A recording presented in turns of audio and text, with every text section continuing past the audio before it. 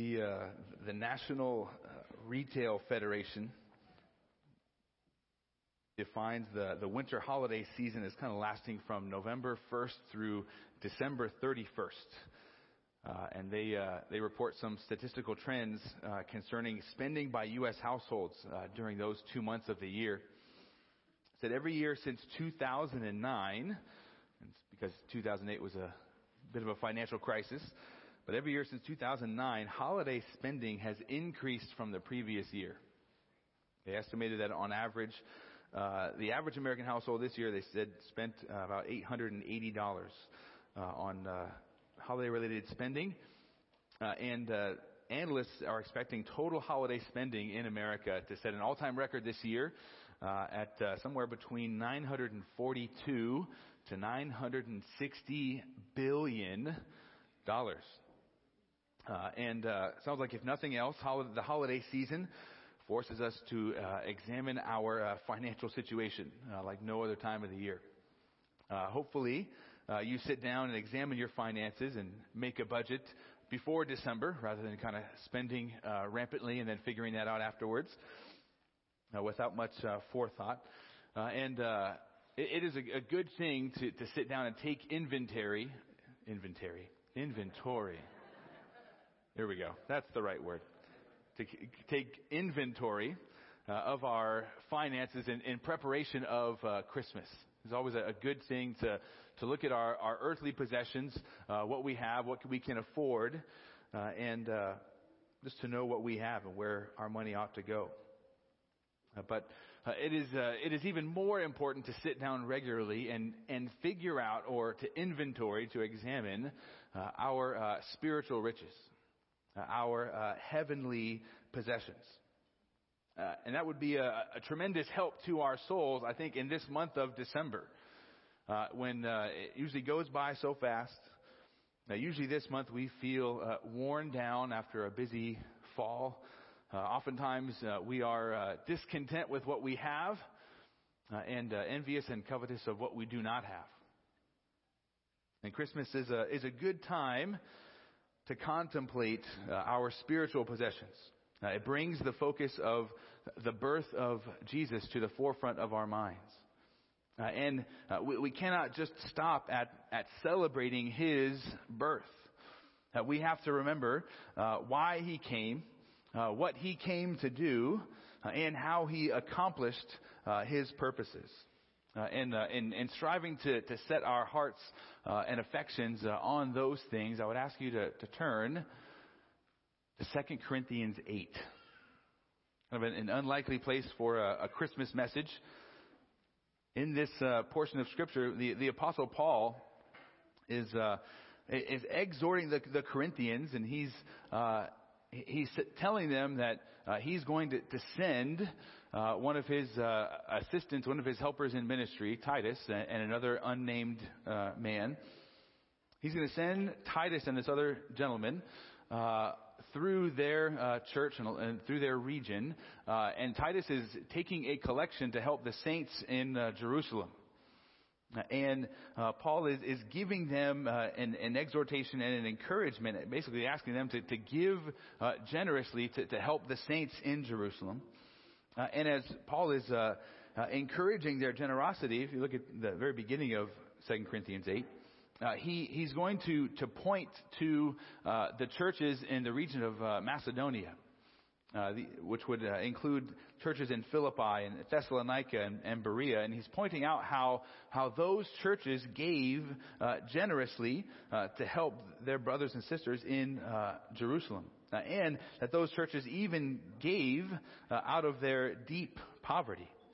And then in verses 7 and 8, he encourages the Corinthians to give and to abound in that same work. If you look with me in verses 7 and 8, it says, "But just as you abound in everything, in faith and word and knowledge, and in all earnestness, and in the love we inspired in you, see that you abound in this gracious work also.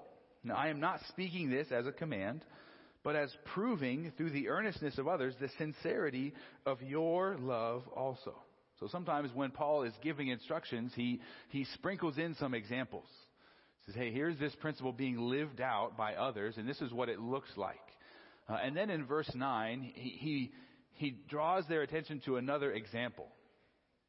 It's an example that we probably wouldn't expect to see here, but it is an amazing commentary, not only on the situation at hand, but also something more. If you look with me at verse 9, which is where our focus is going to be this morning, the Apostle Paul says, "For you know the grace of our Lord Jesus Christ, that though being rich, yet for your sake he became poor, so that you, through his poverty, might become rich."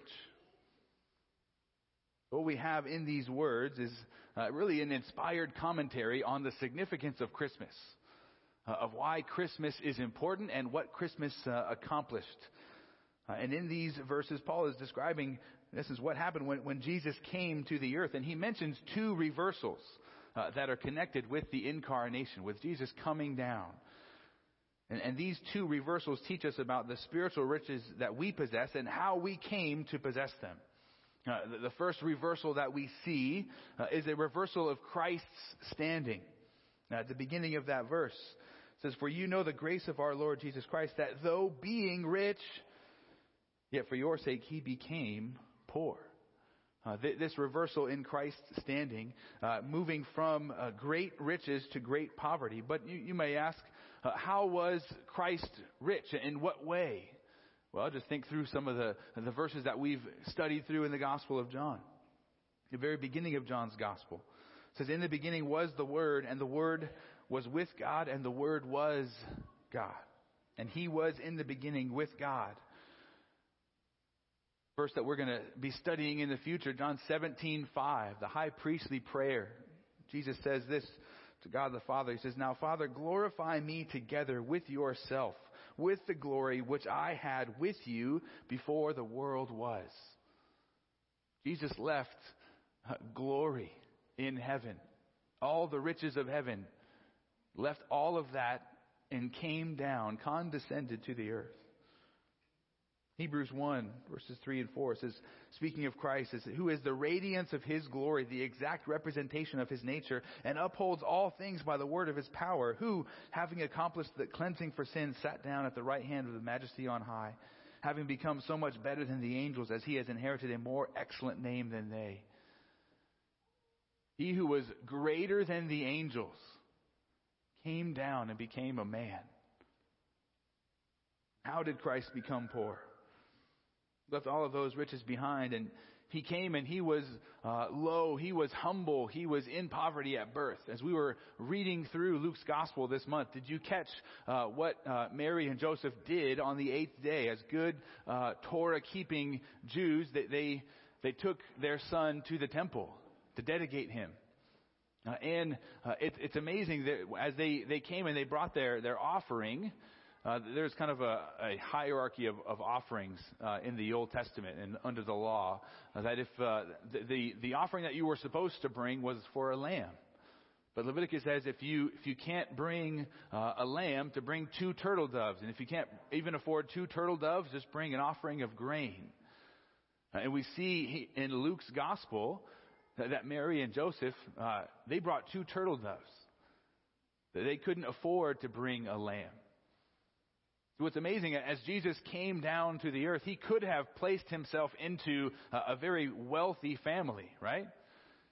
He says, well, I'll become a human, but I don't want to become the lowest level of humanity. He entered into humanity and he didn't place himself in a wealthy family. Humbled himself in his birth. Even as we've sung, and as you all know, the circumstances that he was born into. Not in a luxurious hospital in Bethlehem General. He wasn't there. He was born and laid in a manger. Didn't come into this world in wealth. But he was also humble and low and poor in life. Also, as we read in Luke's Gospel, as he was speaking to others about the cost of following him. Again, he says this in passing in Luke 9. As they were going along the road, someone said to him, "I will follow you wherever you go." And Jesus said to him, "The foxes have holes and the birds of the air have nests, but the Son of Man has nowhere to lay his head." Jesus didn't go through his earthly ministry with a ton of possessions. He wasn't walking around Israel with a U-Haul, carrying everything around. He was making it day by day, relying upon the Lord. He was not wealthy in this life. He was also poor and lowly in death. Philippians 2 summarizes it in this way, encapsulating this very well. Who, speaking of Christ, although existing in the form of God, did not regard equality with God a thing to be grasped, but emptied himself by taking the form of a slave. By being made in the likeness of men, being found in appearance as a man, he humbled himself by becoming obedient to the point of death, even the lowest of deaths, the most humiliating death on a cross. Now, if you were to see this kind of a reversal in a normal human being's life, you would immediately assess it as something has gone tragically wrong. Stories abound of celebrities, professional athletes, lottery winners, going from riches to poverty because of circumstances, because of decisions. There's many stories of professional athletes getting swindled for all of their money, making bad investments, of celebrities doing similar things. And whenever somebody has this kind of a reversal, it's always viewed as a tragedy. But this reversal that we're speaking about, the Apostle Paul is bringing to our attention here, this is not a tragedy. Now, this reversal was not due to a mismanagement of resources. Jesus was not swindled out of heaven. He willingly laid aside all of his heavenly glory, all of his heavenly riches, all of his heavenly rights and privileges, and humbled himself, condescending to become a man. Come to us as a little baby, dependent upon a human being. Why would he do such a thing? Why would he do that? Okay, I'm looking at, what does the Apostle Paul say in this verse? That though being rich, yet for your sake, he became poor. And in the you there, or your, in the Greek is plural. So I've said, so it's y'all's sake.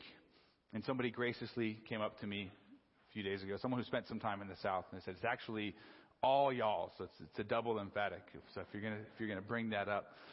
So Jesus did that. He went from riches to poverty for all y'all's sake. He did that for us. This reversal that he experienced was for our benefit.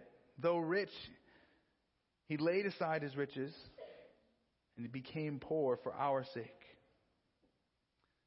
But in what way do we receive a benefit from this? How is this a benefit to us? How is this for our sake? Well, it leads to a second reversal that's dependent upon the first reversal. So the first reversal is that there was a reversal in Christ's standing, and that leads to a reversal in our standing. This is the emphasis in the latter part of the verse.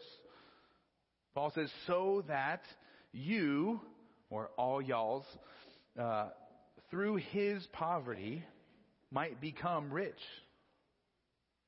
See, Christ's reversal brings about a reversal for us. He was rich and became poor so that we who were poor could become rich. And you might say, what did you call me? And in what way am I poor? In what way are all of us poor? We are all, every man, woman, and child who's ever walked upon the earth, we are all spiritually poor.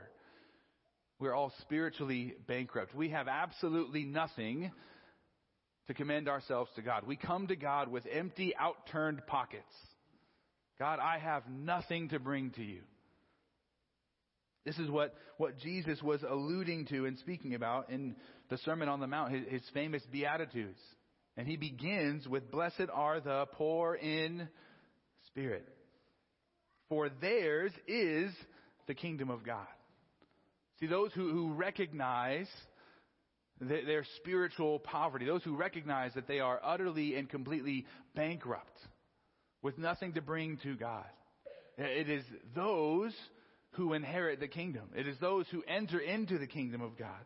Not those who come and say, hey, look at all that I have to offer. I'm going to earn my way in. I'm going to buy my way in. I'm so clever, I'm going to get myself in through my own works and through my own wisdom, through my own merit. Oh, Christ is a benefit to us because we are spiritually poor, spiritually bankrupt. But if that is our condition, then in what way are we made rich in Christ? I love what Ephesians 1:3 says. Paul says, "Blessed be the God and Father of our Lord Jesus Christ, who has blessed us with every spiritual blessing in the heavenly places in Christ Jesus." So in Christ, we have an exact number of spiritual blessings, right? Did you guys catch that? What was the exact number? Every spiritual blessing in the heavenly places has been given to us in Christ. Well, what does that mean? What are these spiritual blessings that God has bestowed upon us in and through Christ? This is not by any way an exhaustive list, but I'll give you a few. Regeneration, a new heart. God breathes spiritual life into us, takes out that heart of stone and gives us a heart of flesh. He removes our sin. Our sin is taken from us and it's nailed to the cross of Christ, where it was judged and paid in full. And that's always looming in the background of Christmas.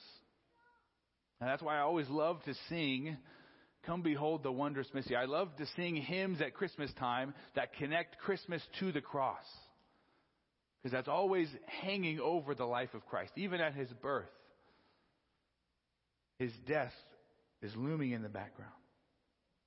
But regeneration, we have the removal of sin. We have the forgiveness of our sin. Since our sin has been paid for in full, we are completely forgiven by God. And as a result, we also have peace with God, reconciliation.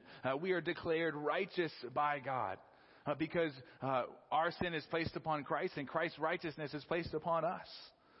We are adopted into the family of God. We are sanctified. We are delivered from the power of sin. We are slowly transformed into the image and likeness of Jesus, our Savior. We have an eternal, imperishable inheritance in heaven. We have glorification to look forward to, the deliverance from the very presence of sin in our life, and a new resurrected body with which we will not even be able to sin in the future. We have eternal life with Jesus in heaven. As we heard last week studying Psalm 73, worshiping Christ and being found in Him also leads to joy and satisfaction in this life. Joy and satisfaction that nothing else in this world can provide to us. We also see normal, everyday life experiences of the fruit of the Spirit: love, joy, peace, patience, kindness, goodness, faithfulness, gentleness, and self-control. And when we live those out, there are numerous blessings in all of our relationships as we are in harmony with God and with others. These are the spiritual blessings. These are the spiritual riches that Christ became poor in order to give to us. This is the reversal of our standing. One of my favorite Christmas movies is It's a Wonderful Life. Now, don't get your theology from there. I know that those three blinking dots and angels getting their wings, but it's one of my favorite movies. I'm not an emotional guy, but at the end of the movie, I always get something in my eye. There's a spoiler alert coming here. At the end of the movie, George Bailey, played by Jimmy Stewart, is on the verge of being arrested and thrown in jail. Right? And he's about to be arrested and thrown in jail because his uncle misplaced a huge deposit for their savings and loan. I guess the bank or company, and So George is just about to be arrested. He's in a heap of trouble, and this tension is resolved as all of his friends come together, and in essence they raise the money for him. They are happy to contribute to set him free, and the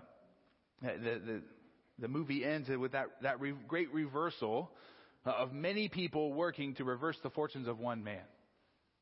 But in Christmas, we really see the opposite of that. Where in that story, it's many coming to reverse the fortunes of one. In Christmas, we have one coming to reverse the fortunes of many. And not sort of just buying us out of trouble with that one situation, but bringing about the ultimate salvation. Bringing about a salvation of our greatest need. The forgiveness of sin. That is why Christ came. To live a perfect life, to die a sacrificial death, to rise again on the third day. And all of that begins at Christmas. All of that begins with the angel Gabriel coming and announcing a birth. It all begins with angels and shepherds beholding this newborn king. This is the reversal that we experience because Christ humbled himself. And you might ask, how exactly does that reversal take place in my life? Right? If that's the reversal that is spoken of here and offered, how do I go from being spiritually poor to being spiritually rich in Jesus? Number one, by grace alone. If you look at the very beginning of this verse, it says, "For you know the grace of our Lord Jesus Christ." This reversal is not anything that we do. It's nothing that we accomplish. It is a gift that we have not earned, one that we do not deserve. We have contributed nothing towards it, and yet we receive it. It is by grace alone. Secondly, it is by faith alone. Faith is the catalyst for this reversal. Faith is how we are to respond to God's grace. God works through our faith to bring spiritual riches into our life in Christ. By grace alone, through faith alone, and it is in Christ alone that we look to Jesus. He is the object of our faith. He is the one that we trust in. And this means that we no longer rely upon ourselves. We no longer rely upon our own efforts, our own merit. We turn out our pockets. We say, I have nothing to offer. And I'm going to rely completely and solely upon Christ. Without Him, we remain in our natural condition, spiritually bankrupt, spiritually dead. If you're here this morning and you haven't trusted in Christ in that way, if you haven't turned out your pocket, sometimes we're willing to turn out one pocket but not the other. So I need a lot of help, God, but I still have some good qualities. Still have some things. If you're here this morning and you have hesitated to trust fully and completely in Christ, I would plead with you, I would urge you to look to Him and Him alone. Trust in Him, no longer on yourself. He came and humbled Himself. He went from riches to poverty so that you, in your poverty, might become rich. Trust in Him. And we all need to recognize and rejoice in these two reversals. Christ's voluntary reversal from riches to poverty. And this shows the depth of His love. Right? What would you be willing to give up for those you love? Anything and everything. Christ did that to come, to seek and to save the lost, to save His people, to live and die and rise again on our behalf. And that enables this second reversal, what we get to experience, this reversal from poverty to riches. And that is the very heart of why Christmas matters. The first reversal is the emphasis of Christmas, right? Christ going from riches to poverty. God becoming a man. But this second reversal, this is to be remembered and celebrated and treasured in our hearts and in our minds. And sometimes we need our rejoicing to be recalibrated. Do you catch also in Luke chapter 10, when the 70 had been sent out to cast out demons and to do miracles, and they came back and they were rejoicing. They're all excited. Right? These are good things that have taken place. But do you remember what Jesus said to them? Behold, I have given you authority to tread on serpents and scorpions and over all the power of the enemy, and nothing will injure you. Nevertheless, do not rejoice in this, that the spirits are subject to you, but rejoice that your names are recorded in heaven. Recalibrates what they should be rejoicing over. Again, those are good things, but what the ultimate thing that they need to rejoice over is the salvation that they have in Him. And Christmas is a time where we need to recalibrate what we are rejoicing in and about. Now it is good to rejoice. It's good to feast and to eat with friends and family and to celebrate by giving gifts. But sometimes we lose sight of what we are to actually rejoicing over and about. We lose sight of Christ. And this is intended to recalibrate, to re-examine our rejoicing. But we must rejoice over the fact that if we have trusted in Christ, that our names are written in heaven. They are recorded there, and they are recorded there because of these two reversals that we see in this little verse that Paul kind of gives to us in passing. But it highlights the importance of the incarnation. It says, for you know the grace of our Lord Jesus Christ, that though being rich, yet for your sake He became poor, so that you, through His poverty, might become rich. Let today be a day of remembering and a day of rejoicing over those two great reversals. Amen? All right. Let's stand. I'm going to pray, and then we are going to sing one last song. I know I'm going to go overtime a little bit. I think we can do it today. We're going to sing one last song, but let's pray, and then we'll sing, "O Come All Ye Faithful."